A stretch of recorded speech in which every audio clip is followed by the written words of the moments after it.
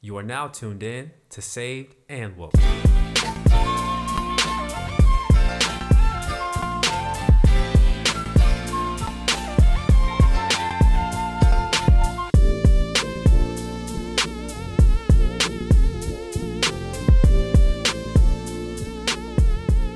brother saved and woke. Yes, I am. It's your boy, Mr. Saved and Woke. And these are the afterthoughts for Meeting of the Misters Part 2. Miles and I had a great discussion, and this second part of the conversation was hands down my favorite part. And because of that, I have a lot of afterthoughts. I believe about 8 total. So let's just go ahead and dive right in. So the first thing I wanted to clear up was the point I was making about being truly woke.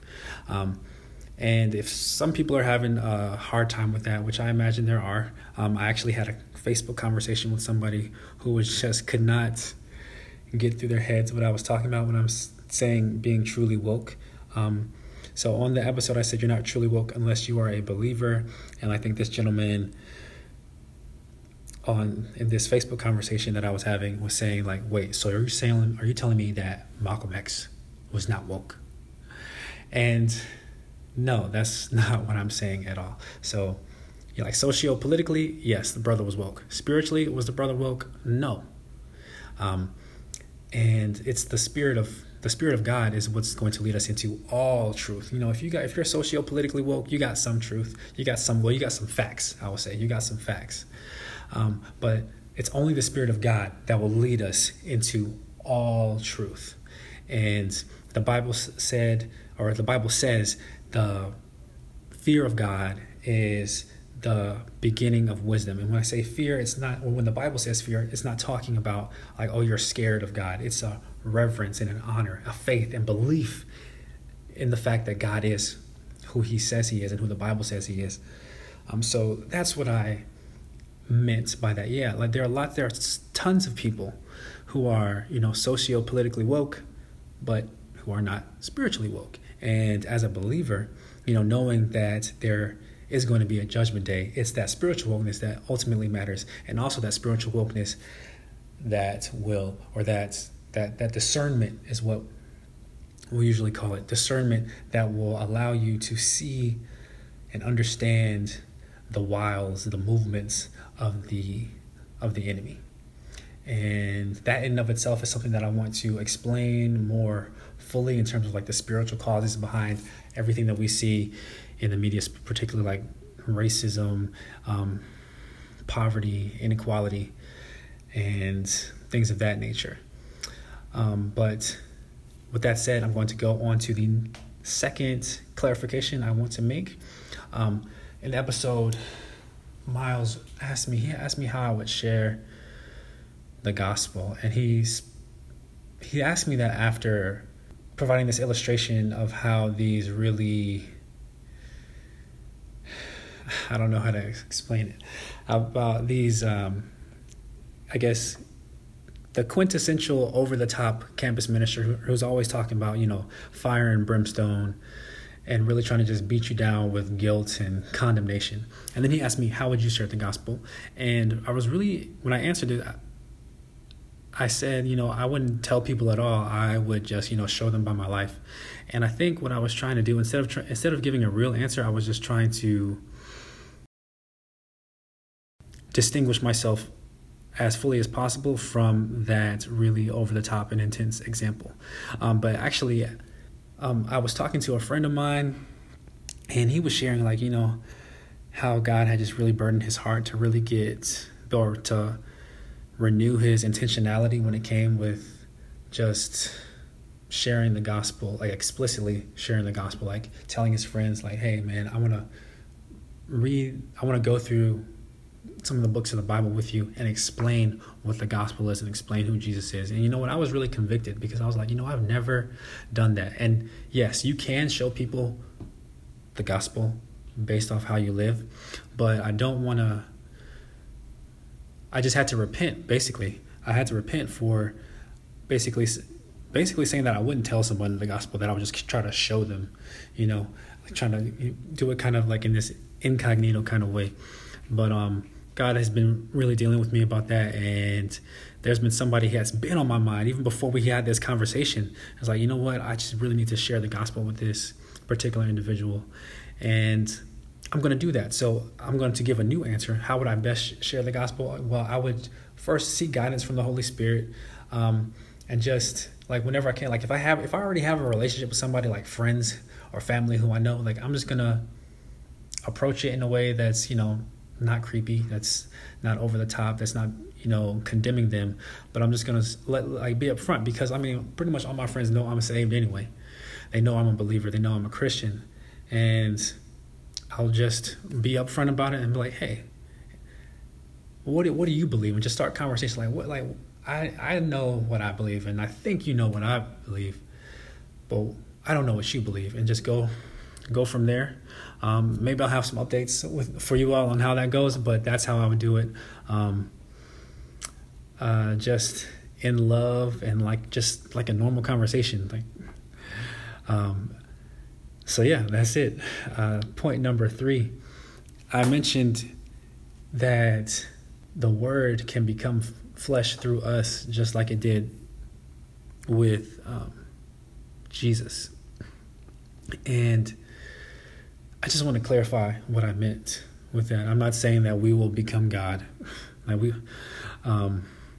but Jesus came down and in his fleshly body, in his earthly natural body, he lived the word, and in that way, the word became flesh. Like he was already, that aspect of, or that person of the Trinity. There's the Father, the Word, and the Holy Spirit. And so the Word came down and became Jesus. So not only did he take on a body, but he lived the Word out. And so when we live the Word out in our bodies here on earth, that is how the Word becomes flesh through us. That was a pretty simple one. Praise God. All right.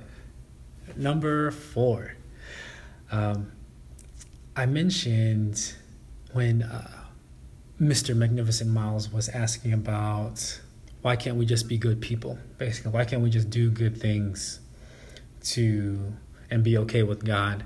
And I just explained that to God, our righteousness is as filthy rags. And I believe I gave a pretty good illustration of that. But what I want to clarify is that, well, just because we've been made righteous, that does not mean that we can just go on after believing in Christ and do whatever we want to do.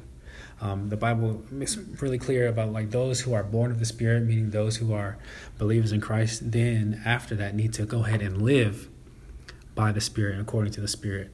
And the Spirit is always going to be in agreement with God's word. So everything in the Bible, the Spirit is going to be in agreement with. And so if you're living according with that, then not only will you have been made righteous by believing in the finished work of Christ, but you will also be living righteously.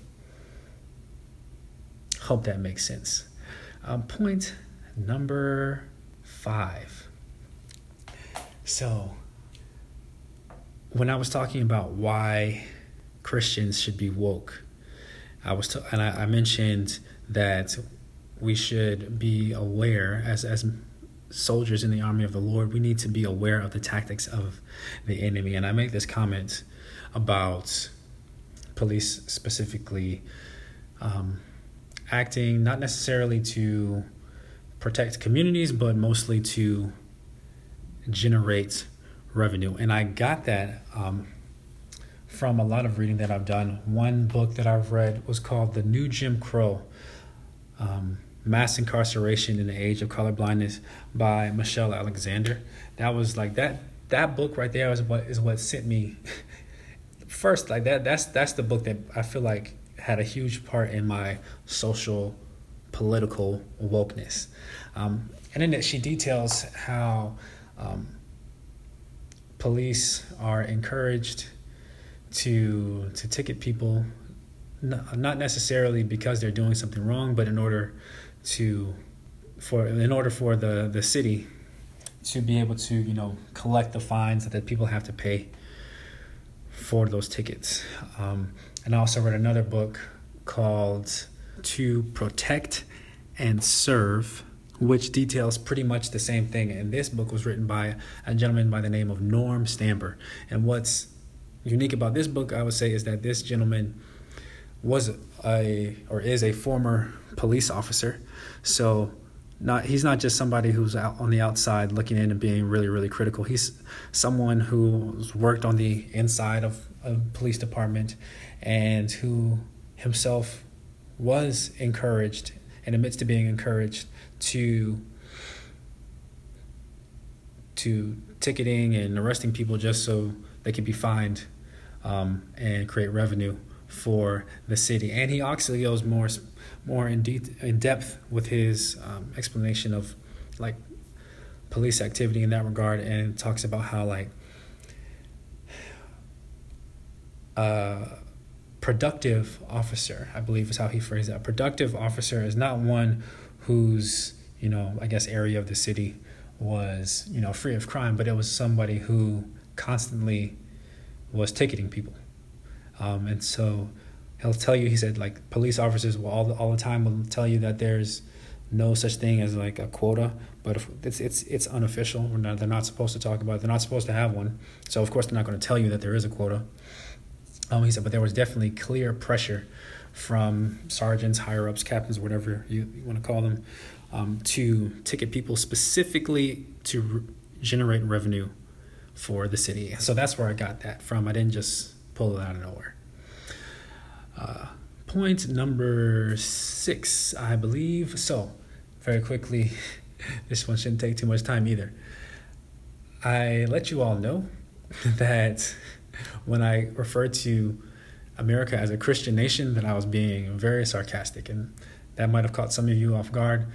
But if you would like an explanation of that, you can go back to season 1 of the podcast and listen to the episode entitled America, Not So Christian After All. And basically what I said in that episode is that you can identify, I believe you can identify a Christian nation in the same way that you can identify a Christian person. So a Christian person will change their ways. A Christian person will live according to the will of God. A Christian person will give to the sick. A Christian will tend to the sick and give to the poor and take extra precautions to meet the needs of orphans and widows and things of that nature. And not only that, one huge thing is that the Bible tells us to do is that we are supposed to put the good of others before our own needs, and that we're supposed to think soberly of ourselves and not think too highly of ourselves. And I cannot think of a single time in American history where the founding fathers or anybody after thought of someone else's needs above the nation's. And I think even saying that sounds kind of weird. Like, why would we try to take care of another nation's needs before ours? And I was like, well, a Christian nation, a nation that trusts in and relies on God, would do that. 1, because that's God's will, and 2, because God is our provider. And but based off of what I'm seeing, especially with this whole how we're treating immigrants, ripping families apart, and forgetting that our Savior was an immigrant. He immigrated to Egypt to escape persecution, just like these immigrants today are. And it's like this nation is far from anything Christ-like. So that's where that came from. Point number 7, I was talking about how when crime exists or is like those like crime-ridden areas, like there is for a specific purpose. Because personally, I believe that if people wanted to, eradicate crime in certain areas, then they could very well do that. Because just think of it this way: if let's say there was somebody, think of the richest, safest part of where you live. Imagine if there was somebody dealing crack on the corner in that neighborhood. It would get squashed immediately. It would get squashed. And if there was somebody other than that guy, if there was like a little cartel going on, then they would squash it in that area and they would not show up again. But in certain areas, in those crime-ridden areas, for some reason, there's always somebody popping up. There's always going to be a drug dealer popping up. Like even on crime shows, they'll say, well, if you arrest one, You arrest one drug runner, then another one's going to pop up. Or if you arrest one dealer, another one's just going to pop up. And this is actually something else that was explained in that book, To Protect and Serve by Norm Stamper, is that police departments are actually financially incentivized to make sure that that drug trafficking continues, because they often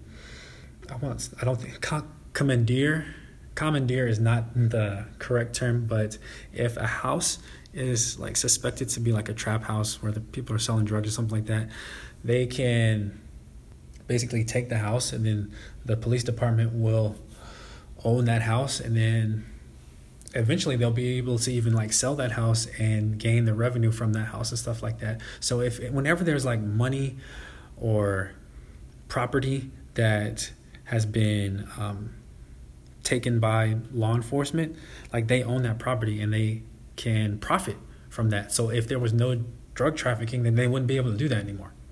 And so that's why I was saying that crime is allowed to stay in certain areas, because it benefits and maintains the status quo, and they can have it. They make sure it's in certain areas with people who are poor or not socially connected, which is usually people of color, immigrants, and because if they allow that kind of stuff, if they try to allow that stuff to happen with more socially connected, more affluent people, and often with just white people, it would not go down. It would not be able to. That crime that they profit from would not be able to continue. So that's what I was talking about. So that was actually my last afterthought for this episode. Shout outs to Mr. Magnificent Miles, because that was a great interview. Y'all be looking out for the next episode of the podcast. D is coming back finally for a really, really good conversation. So until then, keep the faith and stay woke.